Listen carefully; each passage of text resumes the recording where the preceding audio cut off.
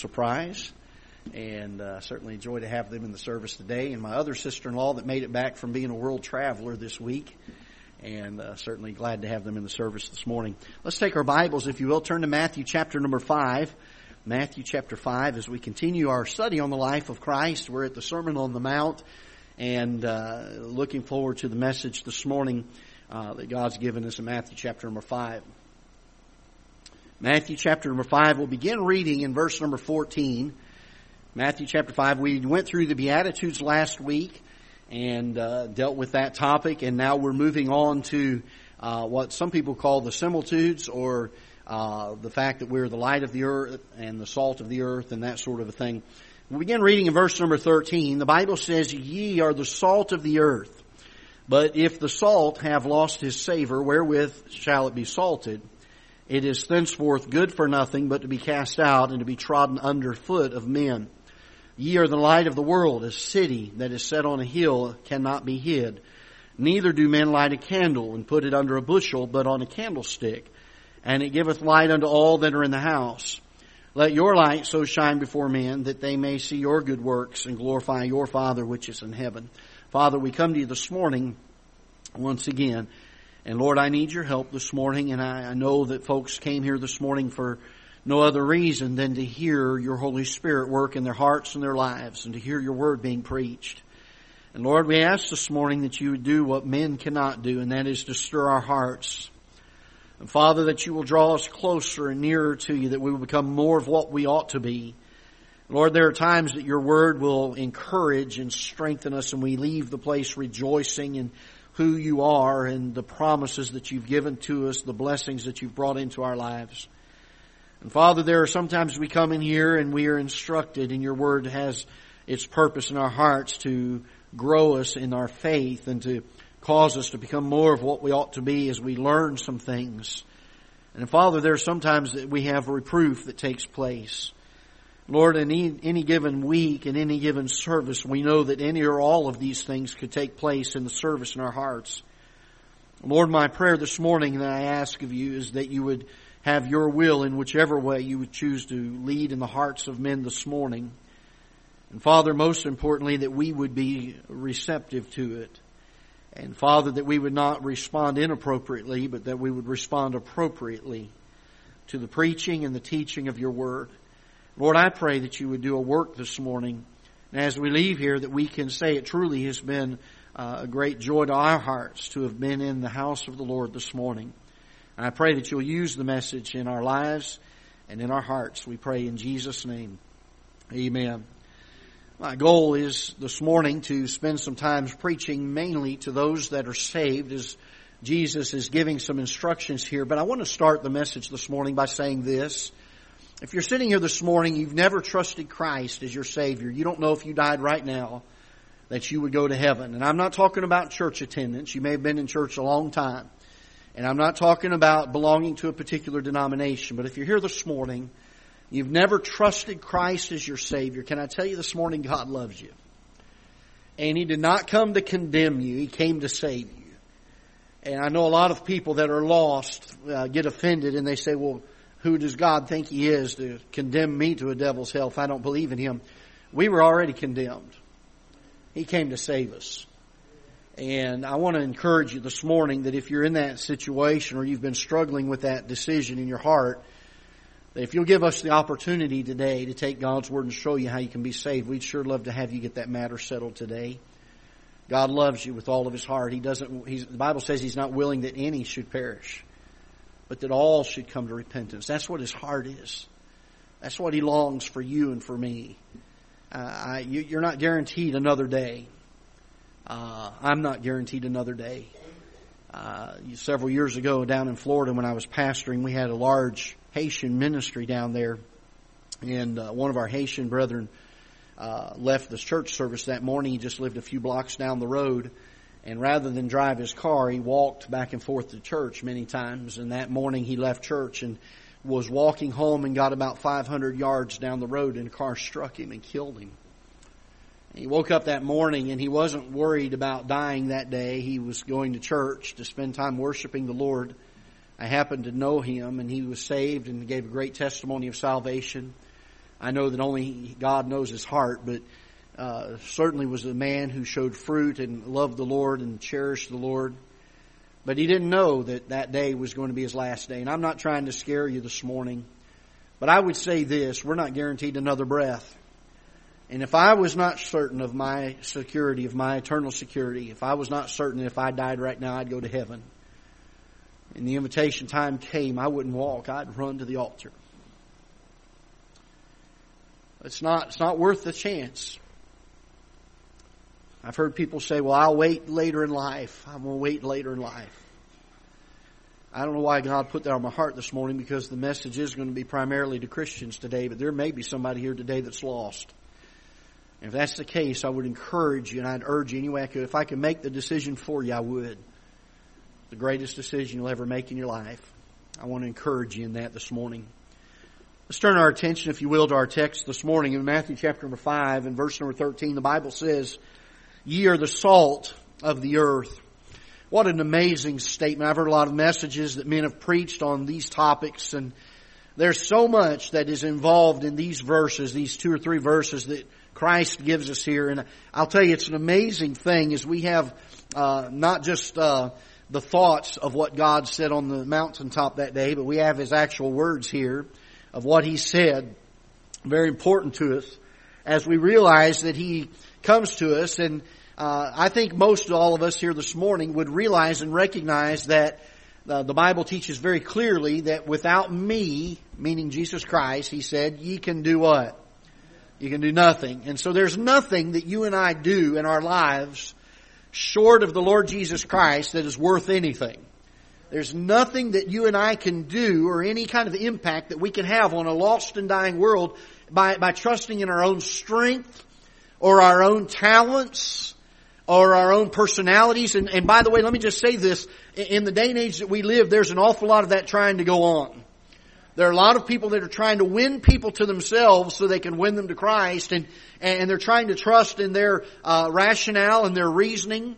This morning we were dealing with the topic in Teen Sunday School and regarding the issue of evolution and creation, and how that science supports the creationary theory or the creation account of Scripture and not the evolutionary theory.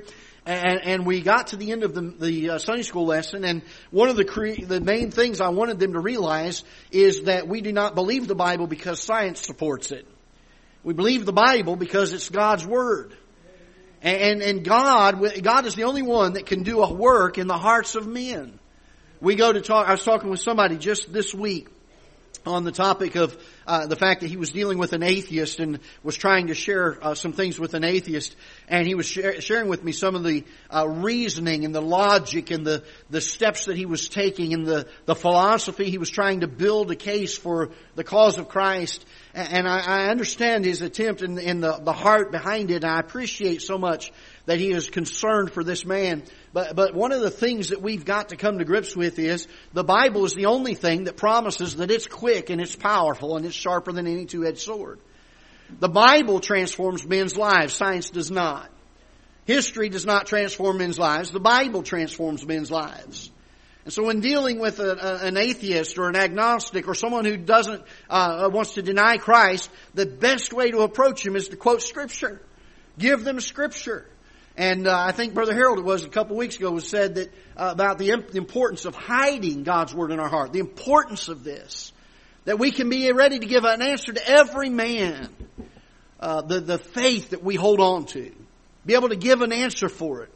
I was listening to a fellow here recently. He said we're raising people in our churches and we're turning out people in our churches that in the next few years will be hard pressed to give an answer to the unbelievable growth of the Muslim faith as they come around and they try to proselytize people from our churches to their faith, because we're turning out a bunch of people in our churches that do not know why they believe what they believe. We get to this place where we cannot stand in our own power, in our own strength, in our own intellect. But we must rely on God doing something in us and through us. And just like we don't go to a lost person and we don't give them our own opinion of things, we give them God's Word to see them saved. We must also learn that when it comes to this thing of being salt, we cannot do it of our own accord. The Bible speaks here in chapter 5 and verse number 13 of a salt that is supposed to be, its purpose is to be the salt of the earth. The salt has two purposes. One is it has a purifying effect, and the other is it has a preserving effect. And certainly we are put in this earth to be in the world but not of the world. And the Bible teaches that part of this role that God has given to us is that we're to be salty Christians. There ought to be a purifying effect. I was around somebody the other day who knew me and knew that I pastored a church, and they were speaking to someone else and they let a curse word slip, and immediately they said, "Oh, I'm sorry, Greg. I'm sorry about that." And if I had not been there, it might not have even bothered them at all. But there's ought to be something that God puts inside of us that when we're around other people in the world, it has a purifying effect on them. It has an effect that causes them to be pointed to Christ. And then there ought to be a preserving effect. Once that purification takes place, that we do not continue to become unpurified. And the Bible says here, as we get to verse number 13, that ye, and I want you to notice this, if you're in the habit of underlining in your Bibles, you ought to underline that first word, ye are the salt of the earth. Do you see that? I said all that we said at the beginning of this to realize, because we all understand that we can do nothing of our own accord, that we must have the Lord Jesus Christ working in us and through us. But He has put the responsibility and the burden on you and I to be the salt of the earth. Hold your place here for a minute. Turn with me to 2 Timothy chapter 2. 2 Timothy chapter number 2. I think this is a very, very important concept that in the day and age that we live, we many times go through our life never giving this a thought. 2 Timothy chapter number 2, if you will, begin reading with me in verse number 20. The Bible says, "But in a great house there are not only vessels of gold and of silver, but also of wood and of earth, and some to honor and some to dishonor." And let me just say this very quickly. We have 4 different types of vessels here. We have gold, silver, wood, and earth, and all of them are for a specific purpose. And let me just say this at the onset. This is something that is normally not drawn out of this particular passage. But God has chosen some people to be one thing in His ministry. God has chosen other people to be a different thing in the ministry. And I will say this, that whatever of these 4 types of vessels that you are, you're to be all of it that you can be for Him. And then out of these 4 vessels, all 4 of them can be one or the other of this. They can be either a vessel of honor, or they can be a vessel of dishonor. Whether you're the gold vessel, the silver vessel, the wood vessel, or the earthen vessel, you're going to either be a vessel of honor or dishonor. What makes the difference? What makes the difference? Whatever vessel it is that God has chosen for you to be, what makes the difference whether you're a vessel of honor or a vessel of dishonor? Look what it says here. The Bible says, "If a man therefore purge himself from these, he shall be a vessel unto honor, sanctified," and look at this, "and meet for the master's use." The word meet's an Old English word. It means literally to be suitable. Same word that was translated in Genesis when the Bible says there was not found an help meet for him. And it was not one word, but 2 words. That the woman was created to be a help, suitable for Adam, meet for Adam. And we find that as we come here that the same word is used. That meet for the master's use, suitable for the master's use. What makes us a vessel of honor? When we purify ourselves so that we are suitable to be used of the Lord Jesus Christ. We could put it this way, we're a cleansed vessel and an emptied vessel ready for Christ to fill us and use us. Now what makes a vessel of dishonor? Look what the Bible says here. The Bible speaks here in verse number 21. "If a man therefore purge himself from these, he shall be a vessel unto honor, sanctified and meet for the master's use." So the idea then that the vessel of dishonor is the man who does not purge himself and does not make sure that he is clean. Now let's come back to Matthew chapter number 5 for a moment. If we are the salt of the earth, the Bible says here that we've been given this responsibility by God, and the only way that we can be a salty Christian is for God to use us then by the process of studying Scripture, in order for us to be salty Christians, we must be purified ourselves. We must have a holiness and a cleanliness and a separation about us where we are not like the world. We're not spotted by the world. We don't follow after the worldly things. And I'll tell you what happens here in verse number 13. The Bible says, "But if the salt have lost his savor." Do you see that? Its usefulness, its ability to create spice and tastiness, its ability to have a purifying effect. And I'm told that when salt is made, that when the salt comes into contact with certain impurities, it can lose its effectiveness as salt. And there is no way to regain that. It's been tarnished, it's been tainted. And at some point it becomes no good but to be used to be thrown out into the streets.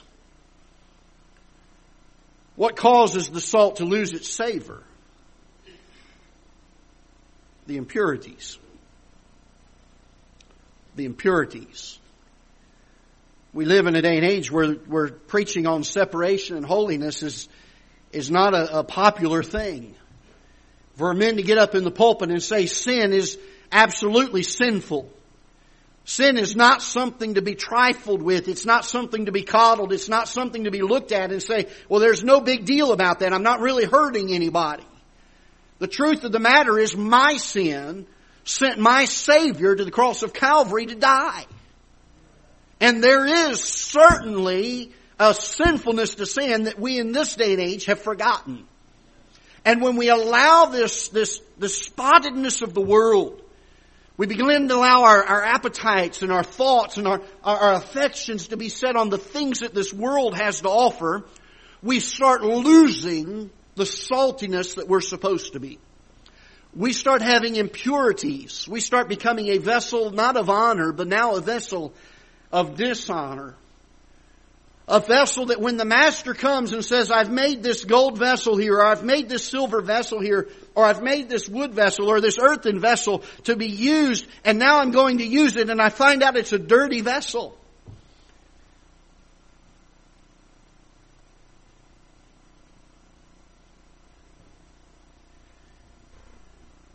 There are times that my kids are required to do the dishes at the house.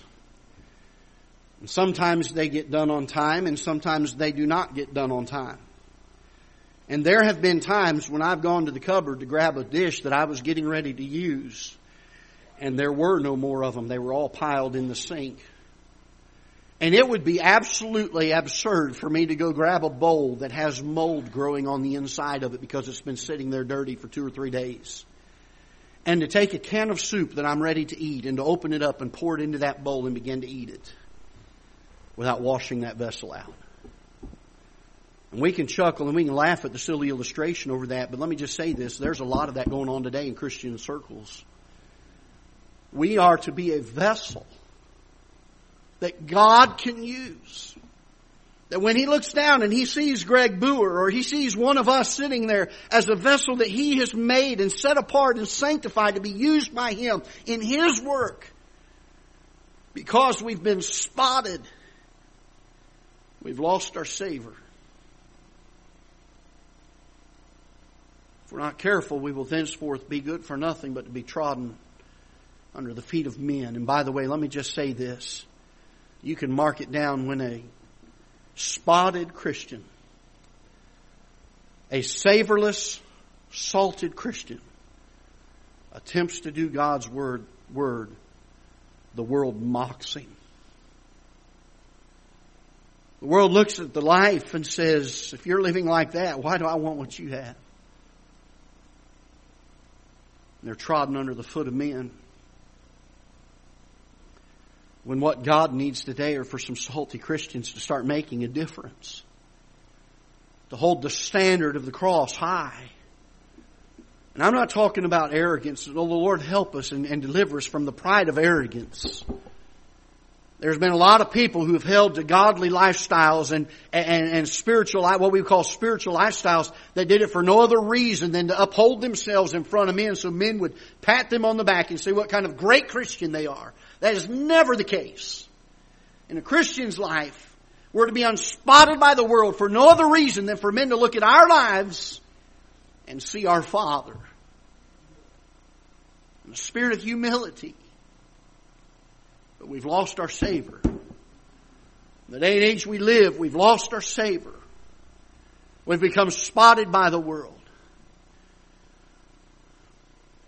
And then we wonder why we're not effective. Why is it we're not seeing fruit for our labor?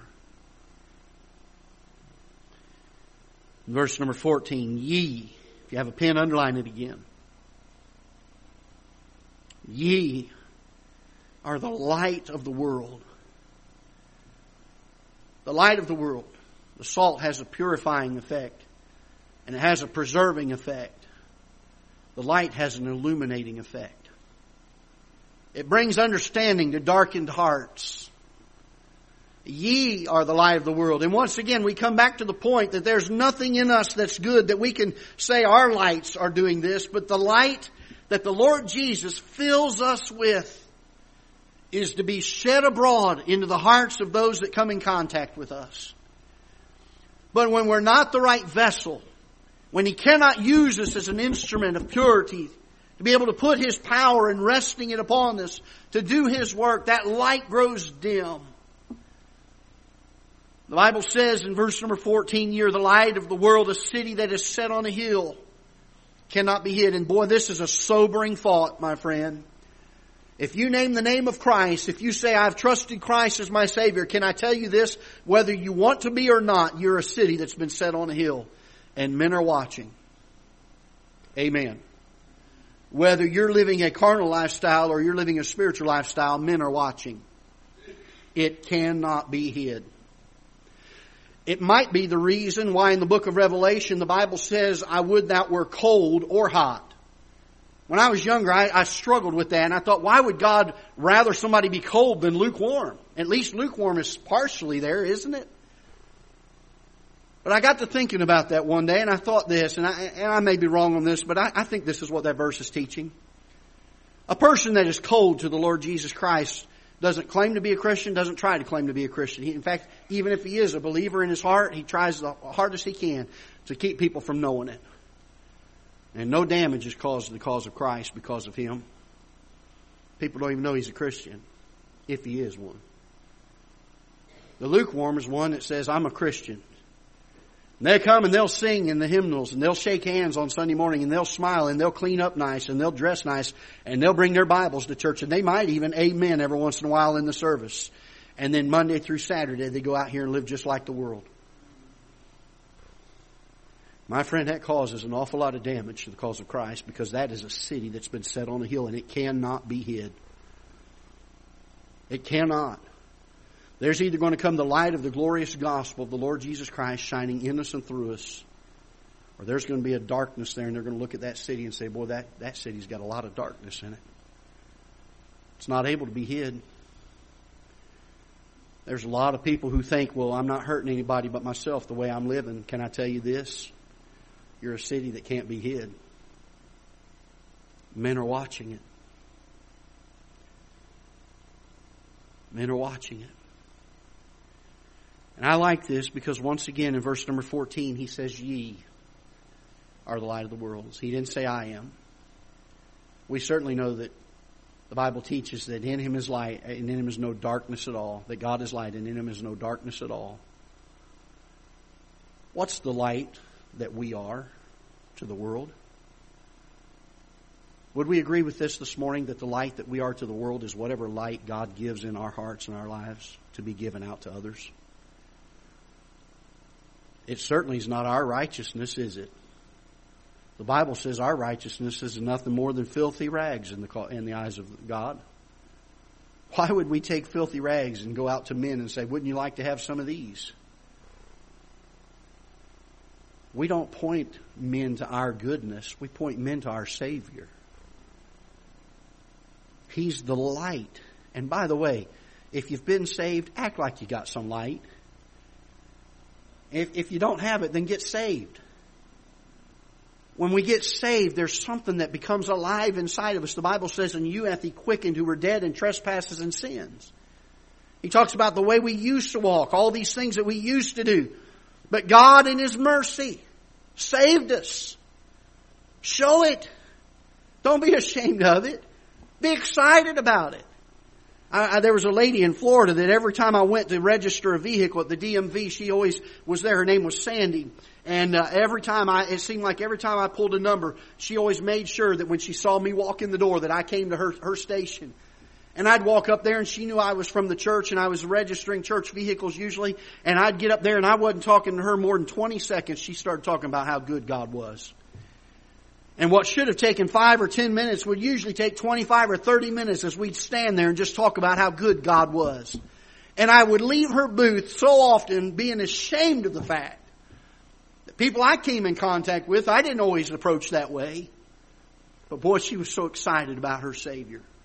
If you're saved today, act like it. Be joyful. You say, well, Brother Greg, I'm going through some valleys. Well, so did the Savior. But we're saved today, amen? We're not on our way to hell anymore. We've got a great, great, great message. The greatest one mankind has ever heard. That God has given us the great privilege of sharing with everybody else that is out here. What are we doing about it? Well, I don't know. I just don't believe I don't want to be offensive. Well, you're already a city. They're already looking at you. You're either going to be a city of light or a city of darkness. Let's be a city of light. And then look what he says as we go on verse 15. Neither do men light a candle and put it under a bushel. That'd be ridiculous, wouldn't it? Neither would men light a candle and put it on a bushel, but on a candlestick. And it giveth light unto all that are in the house. Jesus said this, and I, if I be lifted up, will draw all men unto me. Are we lifting up the name of the Lord Jesus Christ today? Or are we cowering in our little corner of Christianity, comfortable in what we live? Folks, we've got a county here that is packed full of people who may be very sincere in what they believe, but they are sincerely wrong. And they're on their way to hell. And somebody's got to be a light to them. Don't say anything out loud, but go ahead and take a moment and ask this question. Who's going to be the light to them? Who's going to show them their need of a Savior?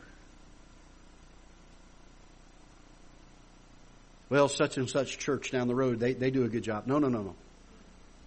That's not going to accomplish it, is it? The Bible says, ye. Does it not? When we read these verses, we find God speaking to every one of us. And He's pointing His finger right at us and saying, you're the one. When I read this passage, I find 4 different times here. Ye are the salt of the earth. Ye are the light of the world. Let your light so shine upon men, that men may see your good works and glorify your Father, which is in heaven. You see that? We're not talking about the church down the road. We don't say, as Isaiah said, Lord, here am I, send somebody else. We say, Lord, here am I, send what? Me. Why do we do that? Because God said, ye are the light of the world. Ye are the salt. Ye are the light that's been lit, that can bring light to the whole house. Put it on the candlestick.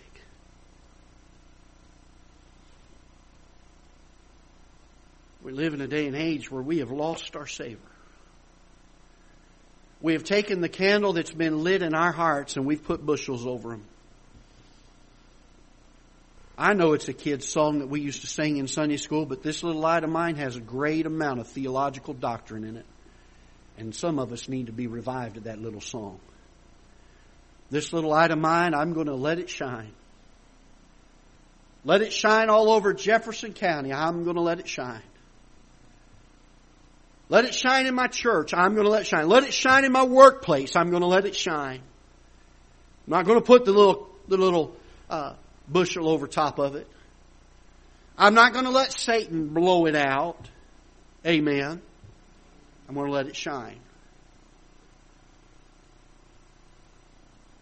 Could we get to a place today, a place of surrender and yieldedness to God, where we open up our souls and we say, Lord, I want all the light that you can give because I want to shine it everywhere I go. I want you to fill me. I want you to use me. I want to be one of those vessels of honor that purges himself and is not spotted by the world, that men may see my good works and glorify my Father which is in heaven. I go out here and I talk to somebody about the cause of Christ. It has a saltiness to it. It's not cast under their feet and trodden under their feet. It's not ridiculed and laughed at because of my lifestyle. There's something to it. Because that great Savior of mine, not only does He love me and want to save me, but He loves that person I'm talking to. He wants to save them. Boy, it's almost like Christ knew what He was talking about on the Sermon on the Mount, doesn't it? You're the salt of the earth. You're the light of the world. A city that's set on a hill and cannot be hid. No man lights a candle, puts it under a bushel, but puts it on a candlestick. Well, what a message. What a message. I wonder what we're doing today. Verse number 16 says, "Let your light so shine before men." You know, I've heard people say in the past, well, God knows my heart. I understand that. But we're not trying to win God to Christ, are we? God doesn't need to be saved to escape hell, does He? We've been given the commission to go to all the world and preach the gospel. We've been given the commission to let our light shine before men. This argument, well, God looks on the heart so the outside doesn't matter, doesn't hold water according to Scripture. God never said that. God said He looks on the heart. He never said that the outside didn't matter. In fact, so many times we see Him saying, "Come out from among them and be ye separate and touch not the unclean thing." To remain unspotted from the world. Be ye holy, for I am holy. Are we salty Christians, or have we allowed some impurities to come into our lives that have lost the savoriness of our salt? Have we allowed some impurities to hinder what God longs to do through us? We could ask it this way: are we the vessel of honor, or are we the vessel of dishonor today? What kind of vessel are we? And we're going to affect somebody some way. Because whether we like it or not, we're a city on a hill. I hope we can ponder this message this morning, because I think we live in a day and age where we don't give a lot of thought to these things. We kind of go along with the flow and what everybody else is doing in churches and what everybody else is doing in Christianity. On one side of our hearts and our minds, we say, well, we hold to the Bible and what the Bible says. We only want what the Bible has. It's our sole authority of our faith and practice. It has the answer to every problem and every decision we'll ever have to make in our life. And we like to quote those words and those sayings until it begins to impact us. And then it gets to be uncomfortable, doesn't it? And we'll respond one of two ways. We will either respond with a prideful arrogance of how dare the Bible deal with that part of my life, or we will respond with a spirit of humility and say, Lord, help me in this area. Boy, I wonder what God could do. I wonder what He could do. If every believer was a vessel of honor, that was willing to be filled with Him, to do His work, His way, with His power, I wonder what He could do. Well, I'm busy with my life, Brother Greg. And every day souls are going to hell. Oh, that we would be burdened again. And we'd be burdened again. Let's stand together, shall we, with heads bowed. Father, we're thankful for your word. Lord, I've done my best, but the truth of the matter is, Lord, it doesn't matter one bit what I do unless you speak to hearts.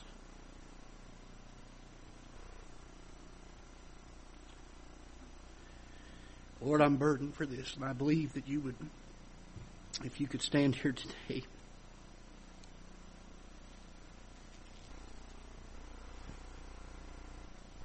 I think you'd preach the exact same thing. Lord, help us to see. Help us to lift up our eyes and look unto the fields. I pray that you'd help us to be cleansed, that we'd purge and purify ourselves, that we will not be a salt that has lost its savor, that we will not be a city on a hill that is a city of darkness, but a city of light. Lord, there's so much more that could be done. In the day and age that we live, there's so many people who need to be won to you. Lord, it's easy for us in the day that we live to look at the downward spiral of our country and our nation and say there's no hope. But the truth is that's only true if their salt has lost its savor. Lord, if there's still some saltiness left, there still can be a difference made. Lord, I pray that you would help in this church and in our people and in our lives. And Lord, begin in each and every one of our hearts individually to make us salty Christians again, making a difference. For Father, if there's someone here in this room that does not know you as their Savior, I don't know why this morning you've put that on my heart, but there may be somebody here. I pray that before they leave, they would get that matter settled and they'd allow us during the invitation time to take your word and show them how they can be saved. Bless the invitation, Lord. Use it and do with it as you will.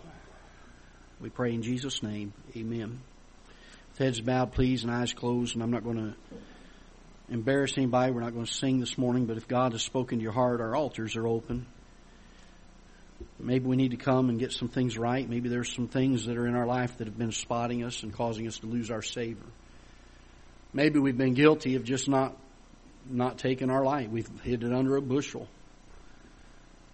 If you're here this morning, you're not saved, let me beg of you, would you please come and let us show you how you can be saved this morning. As the piano and organ begin to play, would you come? Our altars are open this morning.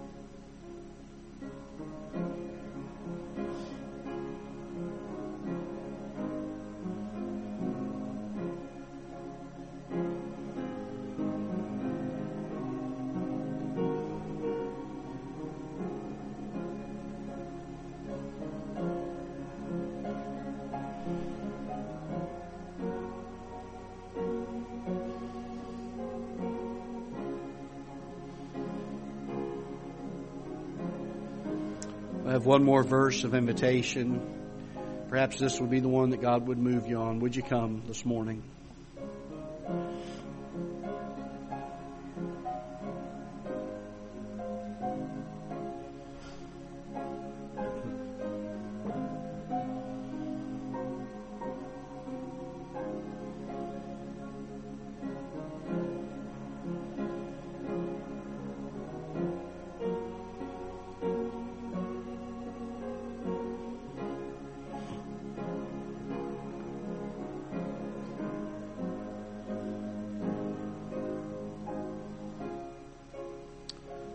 Thank you. May lift your heads. In just a few moments, we'll be dismissed in a word of prayer.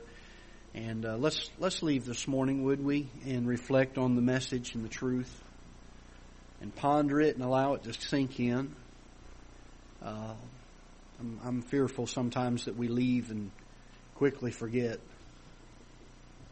But let's not do that this morning. Tonight in the service, we'll be observing the Lord's Supper. And want to invite you to come and be back with us. If you've been scripturally saved and baptized in the Church of Like Faith, we invite you to come, and you're welcome to partake with us. And we look forward to a wonderful time this evening around God's Word, as we take time to remember the broken body and the shed blood of our Lord Jesus Christ. Well, what a Savior, amen? What a Savior. And looking forward to it tonight. Well, let's be dismissed in word of prayer. I'm going to ask Brother Larry Clark, if he would, to dismiss us, then take time to fellowship after the service.